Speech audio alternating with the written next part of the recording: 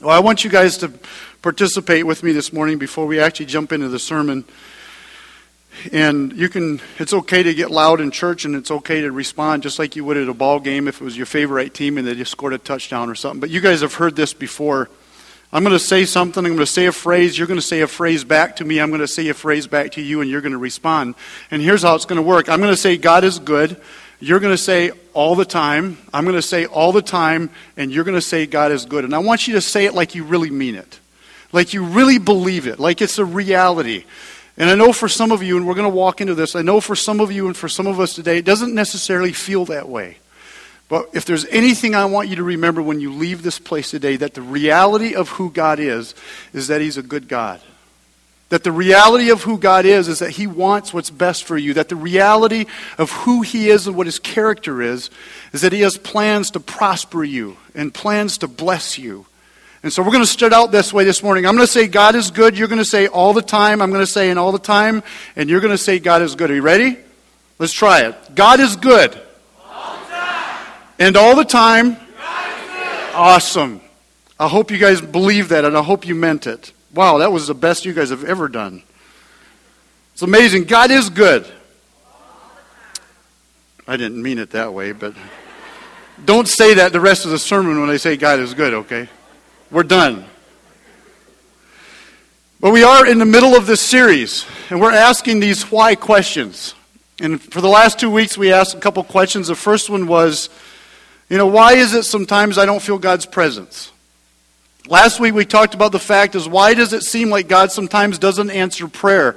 Why is it that when I read Scripture and I look at all the stories of Scripture and I look at Daniel in the lion's den and I look at David and I look at Joshua praying and the sun stood still and sometimes even when I look at other people around me, it seems like God just shows up, right? And their prayers work. Why does it seem like God doesn't answer prayers? And we've talked about that and tried to put it into a biblical framework.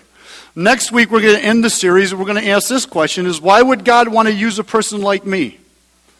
And here's the thing, although maybe you haven't verbalized that, and maybe you haven't said that, we all struggle with that, don't we? I don't know of any of us that feel adequate most of the time. Most of the time we feel like, why would God, or does God really want to use me to do something in this world? Does He really want to use me to change the world?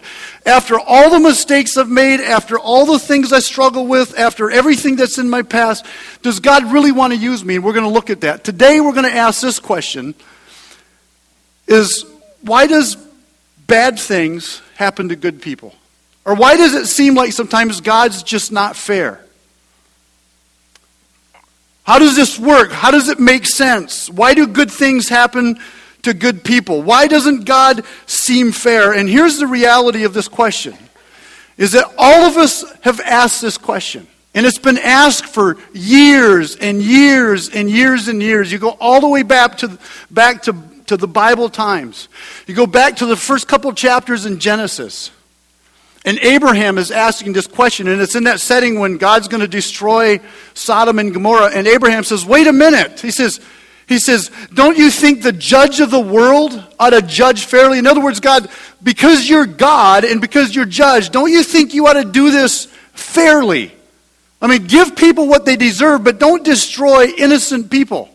And we know the prayer, and we kind of know this process where Abraham says something like, if there's 50 righteous people, won't you spare them? And God says, yeah, there's 50 righteous people. And Abraham thinks a little bit, and he says, well, okay, maybe there's not 50 people, and he keeps lowering the number, and he finally gets all the way down to 10. But he says, wait a minute, God, don't you think you ought to be fair? Because if you just destroy the whole city, it just doesn't seem right. It doesn't seem like a God like you ought to do that. Jeremiah asks this question. He says, why are wicked people prospering? In other words, why is there unrighteous people that are getting rich and there's God-fearing people over here and they're not? They're not prospering. How does that work? And why is it that way? David in Psalms over and over and over again. You can't even read Psalms without running into this. He asks these questions over and over again. God, why didn't you answer my prayer? God, why do you seem like you're so far away? God, where are you at? Why don't you show yourself to me? Why don't you deliver me? God, why don't you seem fair? And if anyone could have asked that question, it was David. He was anointed king, right? He knew God had a purpose for his life, and the result of him being anointed king, he was fleeing for his life, and it was this huge desert experience for David before what God had promised him, and that promise coming true came true. And during that time, David asked all kinds of questions and struggled with it. And we struggle with those questions. You know, some of us ask questions like this if we're aware of it. And we, especially if we allow it to sink in, is, God, why do so many children starve? Thousands of children will starve today across the world. Thousands of people will die today simply from lack of proper nourishment, clean water, and preventable diseases. Why is it that way, God? How could you allow that to happen? If you're actually a good God, if you're actually in control, how does it work? God, why are there natural disasters, right? Where sometimes hundreds of people are killed. I was just talking to David and Nan this morning, and they just got back from Colorado, where that huge fire has been going on. And hundreds of homes have been burned to the ground. And you look at that, and if we're in that especially, or someone that we love closely, or someone that we're close to especially, we look at that and we say, God, why? It's just senseless. Why would you allow this to happen? And here's the thing. I believe those are actually fair questions. I think they're actually questions that God's okay with us asking inside of a proper framework and inside of a proper context. But here's the reality for most of us. And here's my reality as a pastor. Is I never have someone come to me and say, can we sit down and talk? Can we meet for lunch? Or can we go for breakfast? And they ask questions like, why is the children in Africa starving? We don't ask, but here's what the questions we ask. Is we ask personal questions. And these are the ones that penetrate even deeper. And the questions that we ask when we go here with this question is, God, why is this happening to me? God, why did that happen to me? Why is this thing going on in my life? Or why is that happening to someone that I love? You know, I had to reflect back on my life, and in many ways, my life has been a little bit boring. I mean, there's not been deaths, and there's not been severe illnesses, although my mom went through a period of time when I was a young teenager, but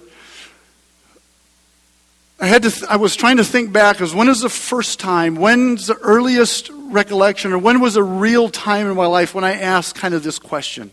And here's what I thought of, and some of you are going to maybe laugh at this and think it's kind of crazy, but that's okay. As I grew up in a very small setting in southern Minnesota, a small community, small church, and the people that we associated with and had community with was a pretty small group.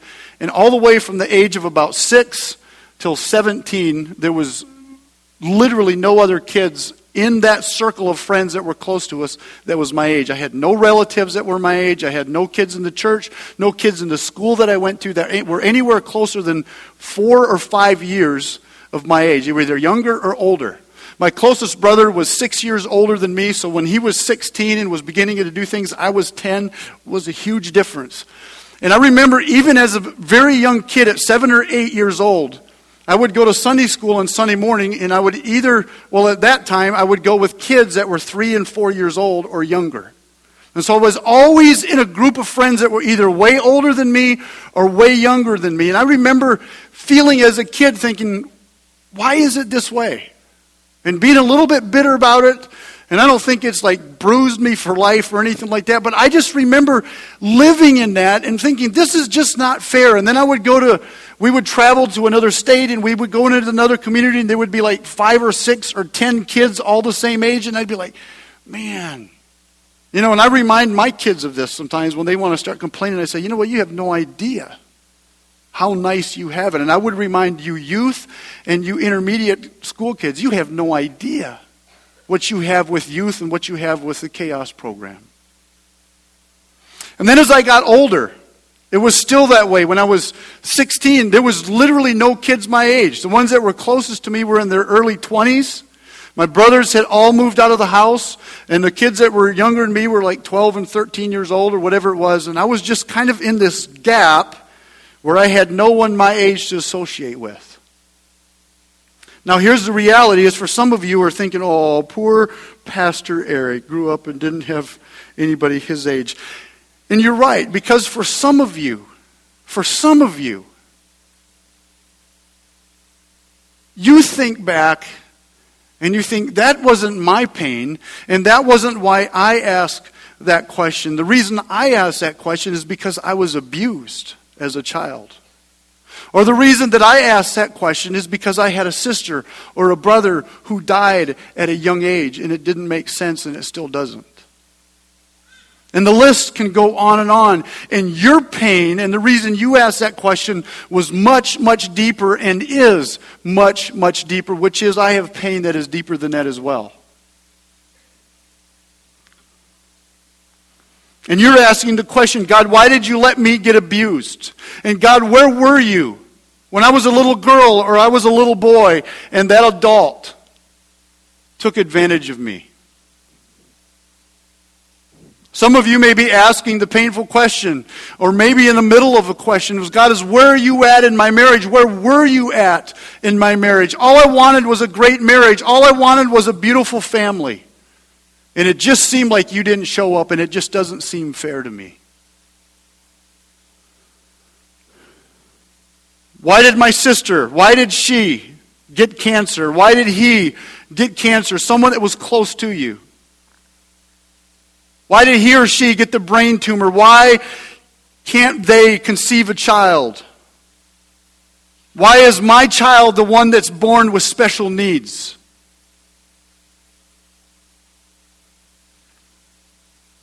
Why did I get laid off from the job that I was good at and I worked hard at?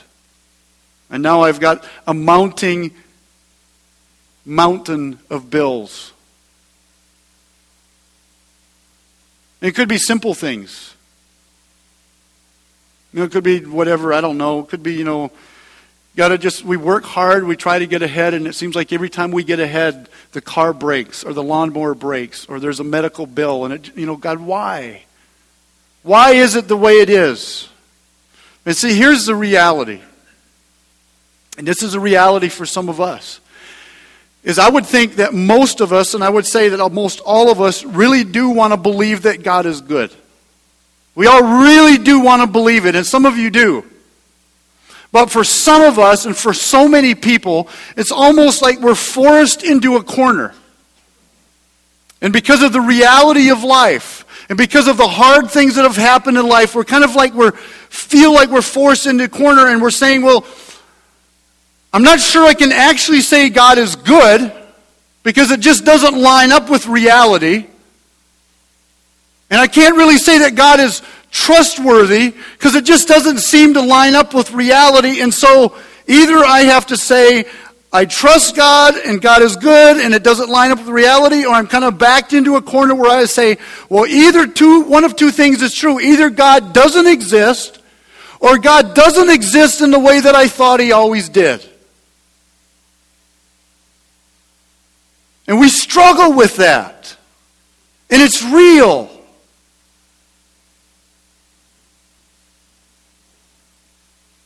And here's the thing today. Again, I wish that I could come up here, or someone could come up here and just give us a 4-point message, and we would walk away and we'd say, okay, it makes sense. I understand perfectly how it works, and now I know why bad things happen to good people and why we sometimes go through hard things.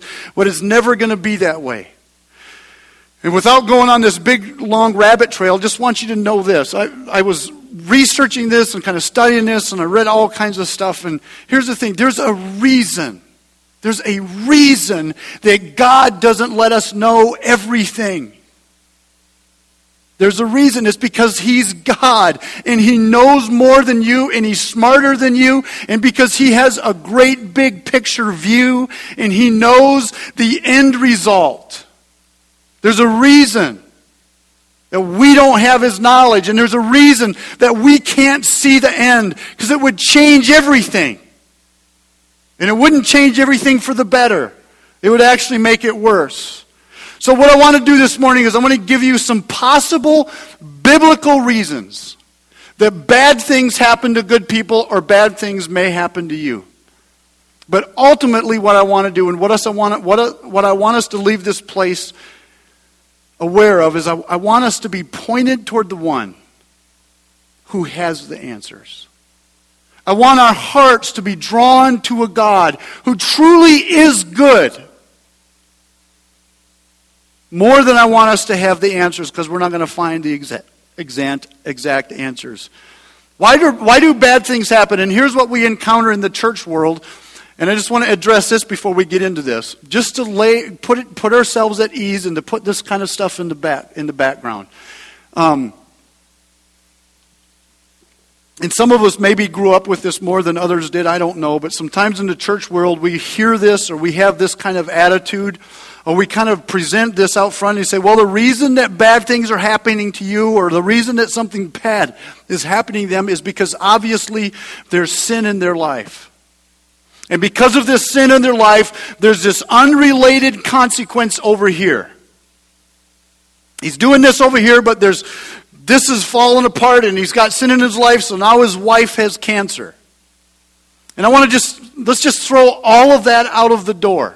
Throw all of that out of the door. It's just a whole bunch of bunk and a whole bunch of trash. There is something called results of sin, but it's direct consequences of the sin.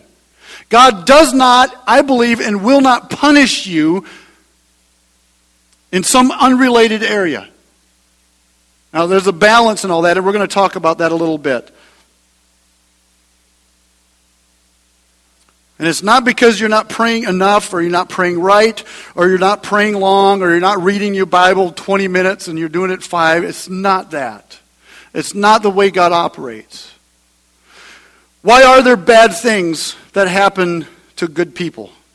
And here's the first one. We have to start here. This is just kind of the baseline of where we have to start, is maybe it's this. Maybe you and I, maybe you're simply a victim of a broken world. Maybe it's just the reality that we live in a sin-filled, broken world that is imperfect. And people hurt people, and there are diseases, and there are things that happen, and there is the weather, and there is things that are completely out of our control. Maybe you're simply a victim of a broken world. If you read in Genesis 1, 2, and 3, we see that God created the world, and everything that was in it was good. And then man came along and messed it all up. And they got outside of God's plan, and everything changed. And it changed for the rest of history for earth. And ladies, childbirth before sin was fun. Can you imagine that? After sin, it was painful. And guys, after sin, the ground was cursed. Do you ever wonder why work is so hard, and why you have to work so hard, and why there's always obstacles? In the context of Genesis, it was the ground that grew thorns. Well, it carries over to the work that we do today. It's because it's been cursed because of sin. And it's just the way it is. The result of that mistake goes all through our lives. Jesus said in John 16, verse 33, there's a couple things that he didn't say. He didn't say, in this world you'll never get a headache. He didn't say, in this world you'll never encounter problems. He didn't say, in this world you'll never get a zit the size of a quarter on your nose before your prom date. And all of these things that we think are horrible and end our lives. It's not what Jesus said. But what he did say is this. He said, in this world you will have trouble. Man, we read that verse and we just skip right over it. And I want you to just stop for a minute and hear what he's saying. This is a promise from your Savior, from Jesus himself. He says, listen, I just want you to know something from me. My words is if you live in this world, you're going to have trouble. You're going to have pain. You're going to have disappointment. You're going to have things that happen to you and the people that are close to you that just don't make sense. He says, in this world you will have trouble, but take heart, I have overcome the world. We just need to acknowledge, and we just need to be okay with the fact at some level the bad things sometimes are just simply a result of living in a pain-filled, broken world. It's just a reality.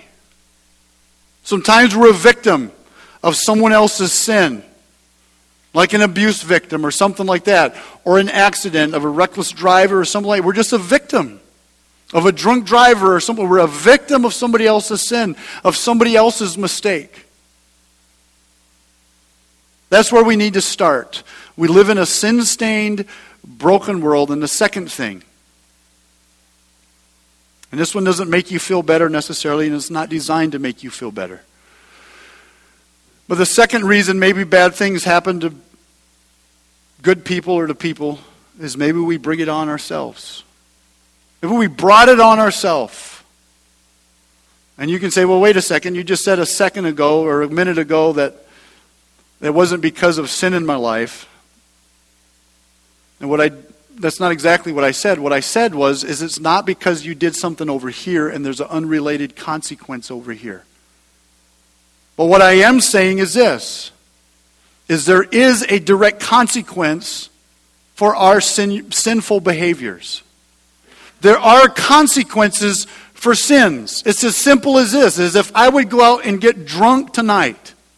I would climb back in my vehicle and I would drive down the road and I would wreck into someone else and kill someone or whatever it might be. There would be consequences for that sin in my life.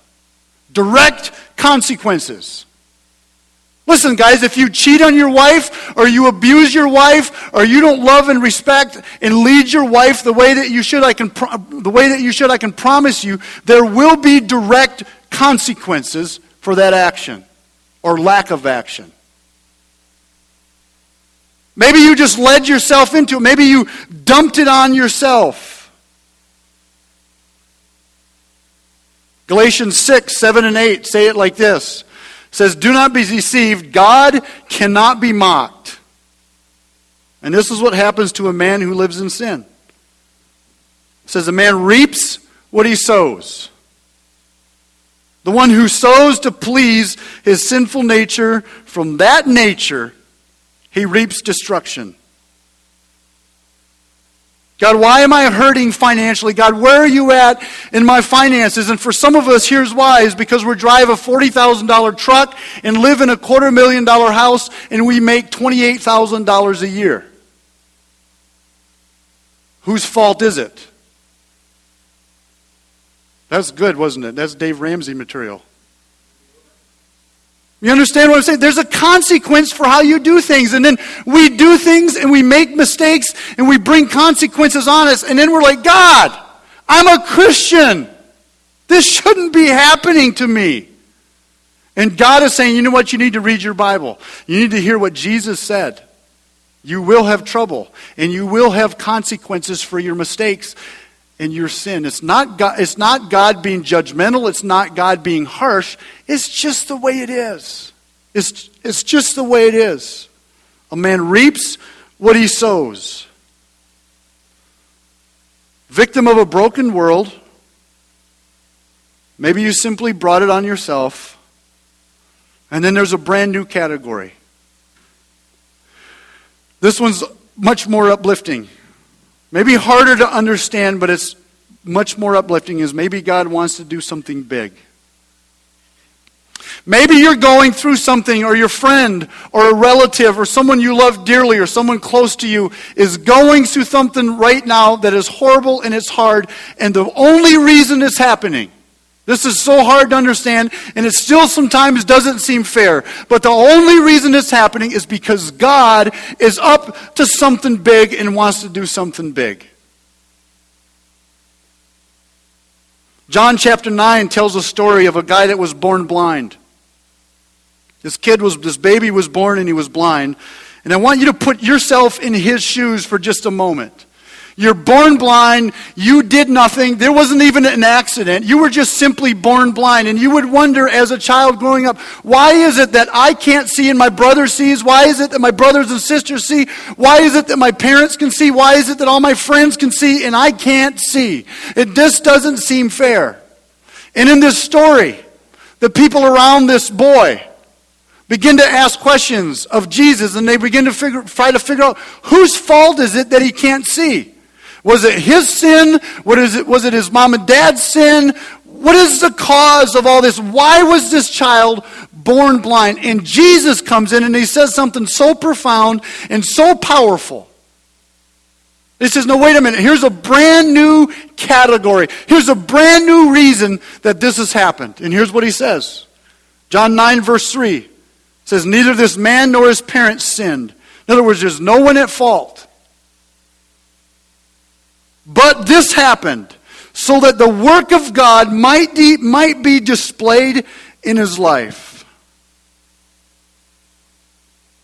Isn't that awesome? Jesus saying, listen, there's no reason. There's no earthly reason. No one made a mistake. There's no punishment. But the reason he was born blind is so that the work of God, so that the hand of God could be shown to be powerful and God could be glorified. Jesus saying, as soon as I heal him, he's going to have a story the rest of his life that'll change lives. He's going to have a testimony and go out and do great things because of what I've done for him. Because of where he was weak, I showed myself strong. It's not any different than the Old Testament story of Joseph. And again, I think so many times we read these stories and we don't think about the fact that they actually really happened to real people. And you guys know the story. Joseph, his brothers hated him, were betrayed by his brothers, thrown into a pit, sold into slavery, into Egypt, right? Falsely accused, put into prison. It was like it never ended. You know, it just was like every time he came around a corner, we did a bike ride yesterday, and literally every time we come around a corner, there was another hill. And by the end of the ride, I was like, are you kidding me? You know, it never ended. And I had to think of that in the context of Joseph. It's like Joseph was betrayed by his brothers, thrown in a pit, sold. It's like, how can it keep getting worse? Sold into slavery, accused of something, innocently, thrown into prison. Years went by.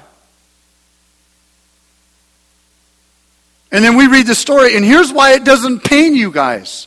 Here's why we're not like, man, that is horrible, is because we know the end result. Because in this context, we understand. God was up to something big, eventually became second in command in Egypt, and saved the entire nation of Israel, saved his whole family because of a famine. God was up to something big. And then I think in the context of my own life, and I know this is in no comparison, but I think in the context of my own life, and I grew up where I grew up, and I had no other kids my age, and although that was minimal pain, it was still painful. You know, lived there, had no one, moved out at a very young age. Long story short, if it wouldn't have been for where I grew up, in the context of where I grew up, and the lack of the kids that I had around me, and the lack of the friends that I had around me, this church would not exist today. We would not be here this morning.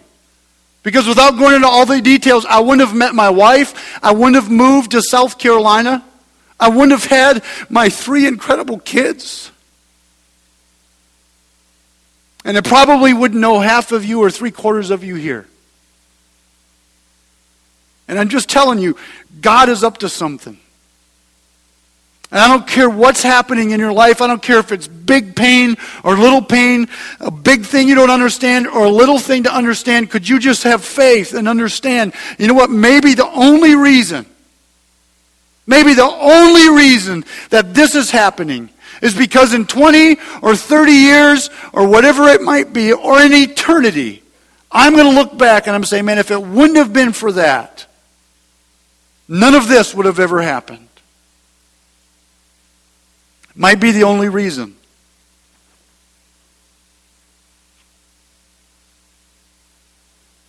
And I know for some of you, you can trace things that are in your life right now, bad things. I mean, good things in your life right now that are results of incredibly painful things. And you can say, man, I can trace it all back to something that I didn't want. I can trace it all back to something that I didn't understand. Maybe there is a new category. And I don't want to belittle or minimize anybody's pain today. I don't know what it could be for you, but I know that there's pain in this room. And I just want to know. I just want you to know God might be up to something. Maybe there's a great big picture that you can't see. Maybe God wants to do something big. Maybe God wants to do something powerful. Maybe the reason that it's happening is that the sun is going to rise tomorrow. And here's what's so hard about this for some of us, is right now, today, for some of you, the reality is the sun is set or is setting. And it's just dark. Maybe God's up to something. Maybe the sun is going to rise tomorrow. Maybe next week, the sun's going to rise. Maybe next month, the sun is going to rise. And God is in the middle of doing something big. See, He's a good God. He's a good God. And I know that for some of you, it is really sunset. Or the sun has actually just gone down and it just seems dark and it seems desperate and it seems hopeless. Would you just believe? Would you just have the faith? Would you just grab onto that fact, that category that says, man, I don't understand. I don't know why it's going on. It doesn't make any sense. Maybe God's up to something big. I'm going to hang on to it until the sun rises. Why are we going through bad things? Maybe it's because we simply live in a broken or a sin-stained world. Maybe for some of us we brought it on ourselves. Maybe God really does want to do something big. But here's a for sure. Here's a for sure. Is that in the middle of all of it, God is doing something in you for sure. That in the middle of it, God really is doing something in you if you allow Him to. That in the middle of that bad thing, that in the middle of that tragedy, that in the middle of that thing that you don't understand, God is shaping, God is changing, God is growing, or He's trying to. That's a for sure. We can take that to a bank. There's this annoying little verse in James 1. Some of you know exactly what it is already. James chapter 1, verse 2 and 3 is this little verse, and even though it's annoying, even though it's hard to understand, doesn't make it any less true. It's true. It says, consider it pure joy, my brothers, whenever you face trials. So here's the thing. If you're here today and you're facing trials, you know what this verse says? Consider it joy. Consider it joy. It doesn't say be happy about it. There's a big difference between happiness and joy. They're not the same. But it says consider it joy when you face trials, and here's why. Because you know that the testing of your faith, in other words, your faith is going to be tested. Because you know that the testing of your faith develops perseverance. It's doing something inside of you. It's changing you. It's like you're clay on a potter's wheel. And God's hands are all over you, even though you can't tell it, even though it's just like this lump of clay that's just been gnarled and all messed up. And God's hands are there, and He's saying, if you'll just hang in there, if you'll allow me to do my work, I'm up to something. I'm changing you. I'm shaping you. Don't fight it. Allow it.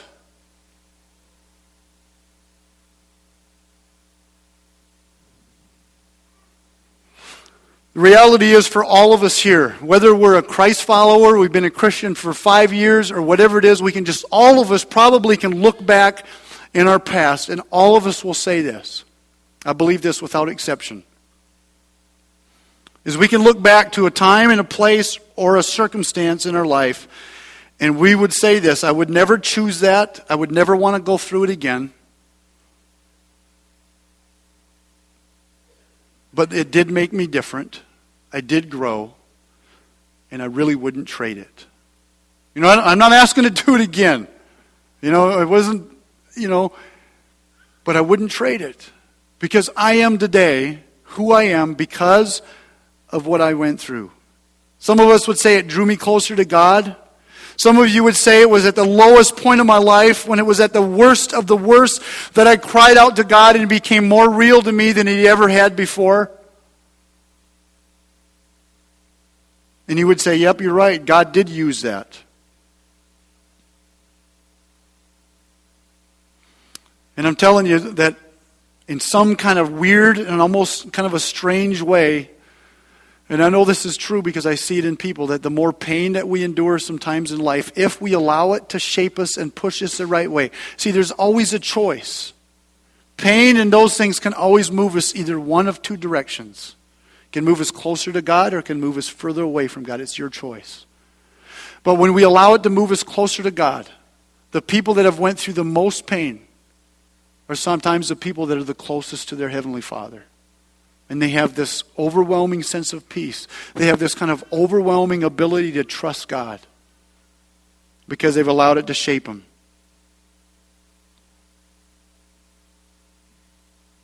Here's what we have to understand. Is we have to learn to look through life sometimes with different glasses. And I'd be willing to bet that there's some of you here today that need to change your glasses. And you guys know as well as I do that if you just take one snapshot of life, like maybe the present right here and now, and you just look at it kind of with tunnel vision, it doesn't make sense. And you're like, you know what? This does not line up with what I believe about God. It actually doesn't line up with the God that I fell in love with. It doesn't line up with the Savior I gave my heart to. But here's what I know is true, and I know that so many of you know is true, is that when you do life with your Heavenly Father, and you do years with Him, and you stay in the Word, and you stay involved with other Christians who love you, not perfect ones, just other Christians that love you. But when you walk with God and you choose to follow Him through life, you will look back one day, or you may be there now, and you can look back and you will say, God is good. He's good all the time. And there has been pain, and man, there's been things that have been hard. But when I look back, God is good. Because I've walked with Him, I've stayed faithful, I've read His Word, I've trusted Him, and He is good. He's good, and He's worthy of my trust, and He's worthy of my time, and He's worthy of my worship. Here's where I want to land today real quick. Is this whole question is in some ways a very flawed question. It's a flawed question. Because there's no good people. None of us are good. And you're thinking, oh, wait a minute, I think I'm good. And I'm telling you, you're not good. I'm not good. You're not good. None of us are good. There's only ever been one time in history when something bad has happened to a good person, and His name was Jesus Christ. That's it. We're all sinners. We're all sinners, and if you're born again, you're not getting what you deserve.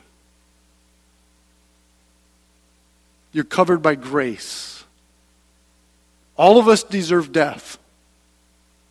So don't ever think that you're good. Don't ever think you deserve. Man, it's such a problem for us. We think we deserve. Why does this happen to me? I don't deserve this. You don't deserve half of what you have. You don't deserve anything you have because none of us are good. Look at what it says in Scripture. Psalms 103, it says, God does not treat us as our sins deserve, or repay us according to our iniquities. Aren't you glad for that? As far as the east is from the west, so far has he removed our transgressions from us. See, none of us are good. Jesus is the only person that was a good person and had something bad happen to him. It's actually a flawed question. I want to pray with you guys today. Let's pray.